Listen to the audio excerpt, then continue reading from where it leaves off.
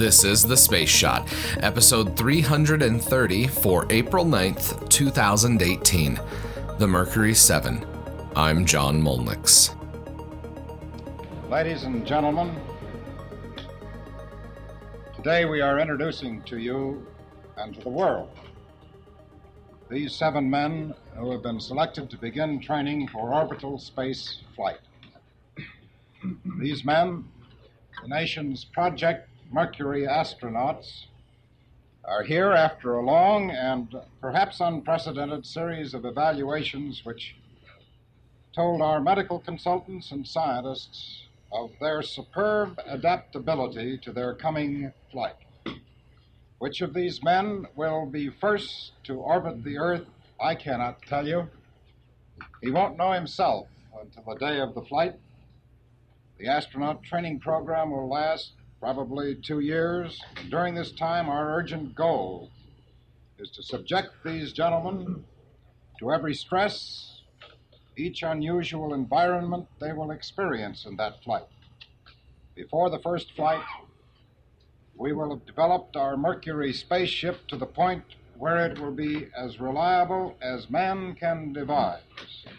We expect it to be as reliable as any experimental aircraft. It's my pleasure to introduce to you, and I consider it a very real honor, gentlemen. From your right, Malcolm S. Carpenter, Leroy G. Cooper, John H. Glenn, Virgil I. Grissom, Walter M. Schirra, Alan B. Shepard, Donald K. Slayton. These, ladies and gentlemen, are the nation's Mercury astronauts.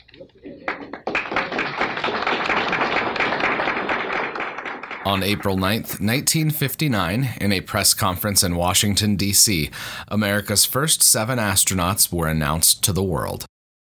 The selection process for Astronaut Group 1 started from 508 service records from all branches of the United States military. And from that group, quote, 110 men were found to meet the minimum standards. A grueling medical and psychological examination process whittled down the number of applicants, with NASA eventually settling on 7 instead of 6 of 18 finalists. This clip is a bit longer, but I want all of you to hear from the astronauts themselves. Let's listen in and hear a little bit about each of them. Okay, my full name is Donald K. Slayton, and my hometown is Sparta, Wisconsin. And my age is 35, and I'm in the Air Force. As far as my motivation is concerned, I feel that this is the future of not only this country, but the world. We've gone about as far as we can on this globe, and we have to start looking around a bit. And it's just a natural expansion of flight, and consider it in that light. It's merely an extension of flight. We have to go somewhere, and that's all that's left. And I wasn't around when all the initial exploration was done in this country and around the world, and this is an excellent opportunity to be in on something new, the beginning of it. Alan B. Shepard from East Derry, New Hampshire, and I am also 35. I don't think there's any question that we are on the threshold of space travel.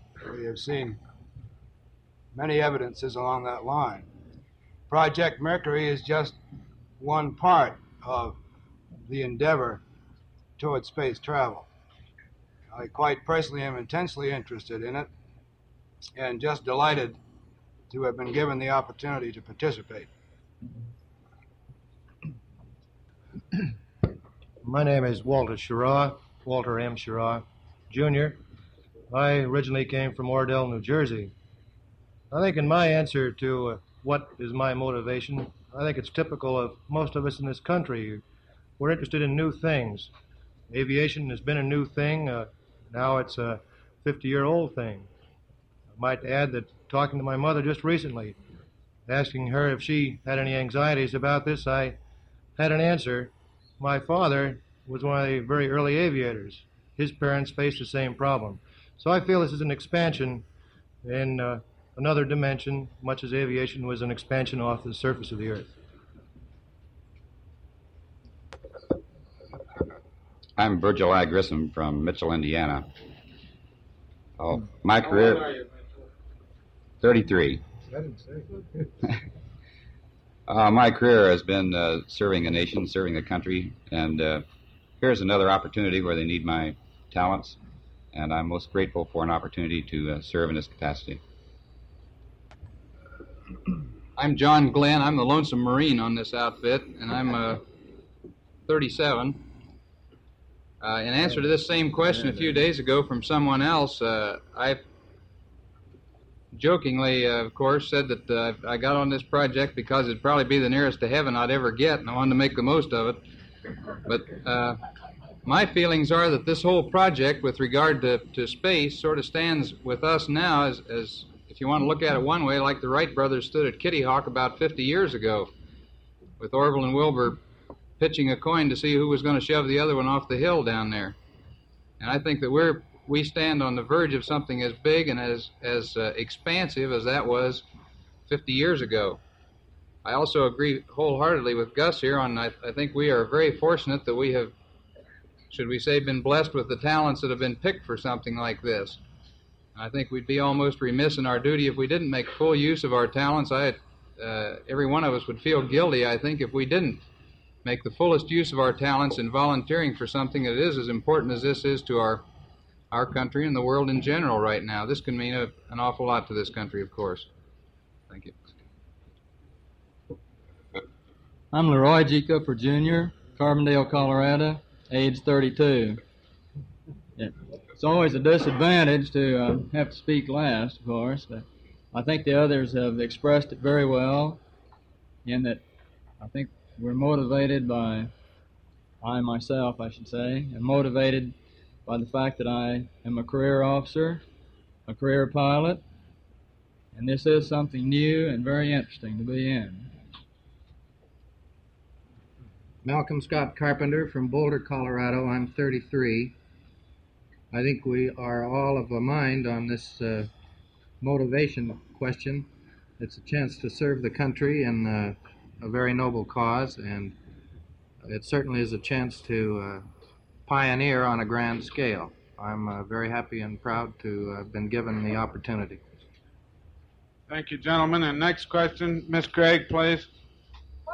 6 of the 7 astronauts flew during Project Mercury, ranging from suborbital shots to orbital flights of increasing duration and complexity.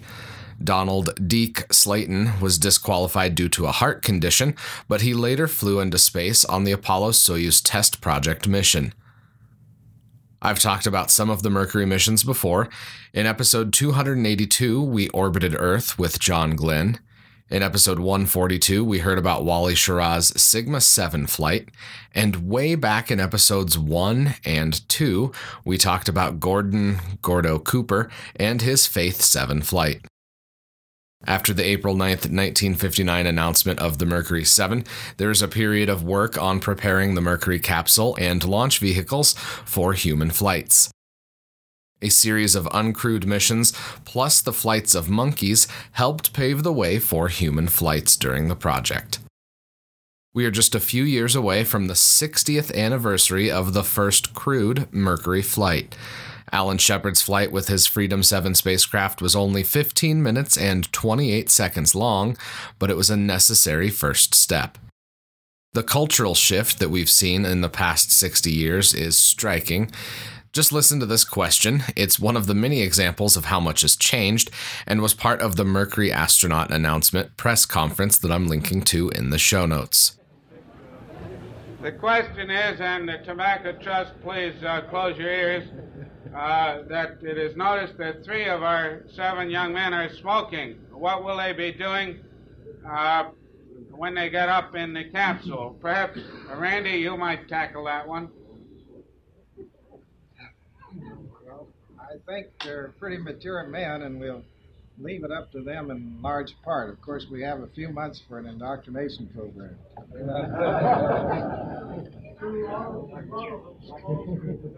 Let's take a poll. How many of you gentlemen smoke? I'll have to qualify it myself. I quit 3.5. I quit once for 3.5 days. It's not just a cultural shift either.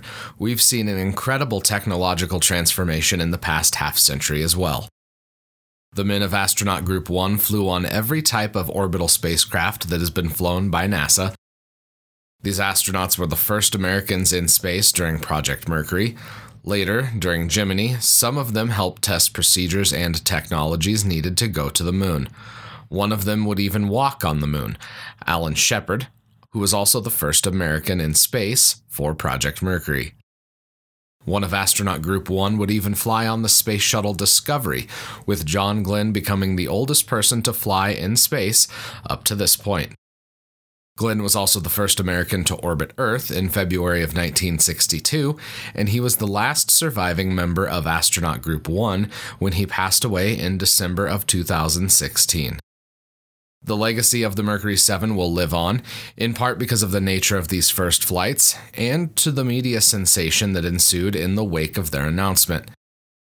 The very public NASA flights during the Cold War put these machines and astronauts in the spotlight on the national and international stage.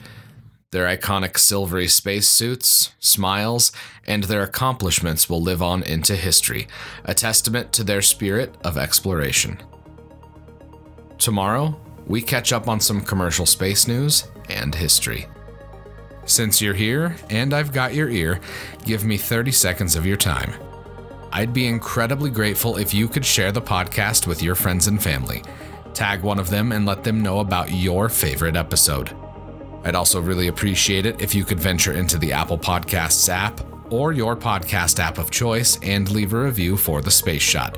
A steady stream of reviews helps ensure The Space Shot is more visible in the Apple Podcasts app. As always, the show notes have more information on today's episode. You can hit me up on Instagram and Twitter. Find me at John Molnix. I'm always up to chat. You can also connect with me on Facebook. Just search The Space Shot or check out the links in the show notes and you'll find me. I'm John Molnix, and I'll catch you on the flip side.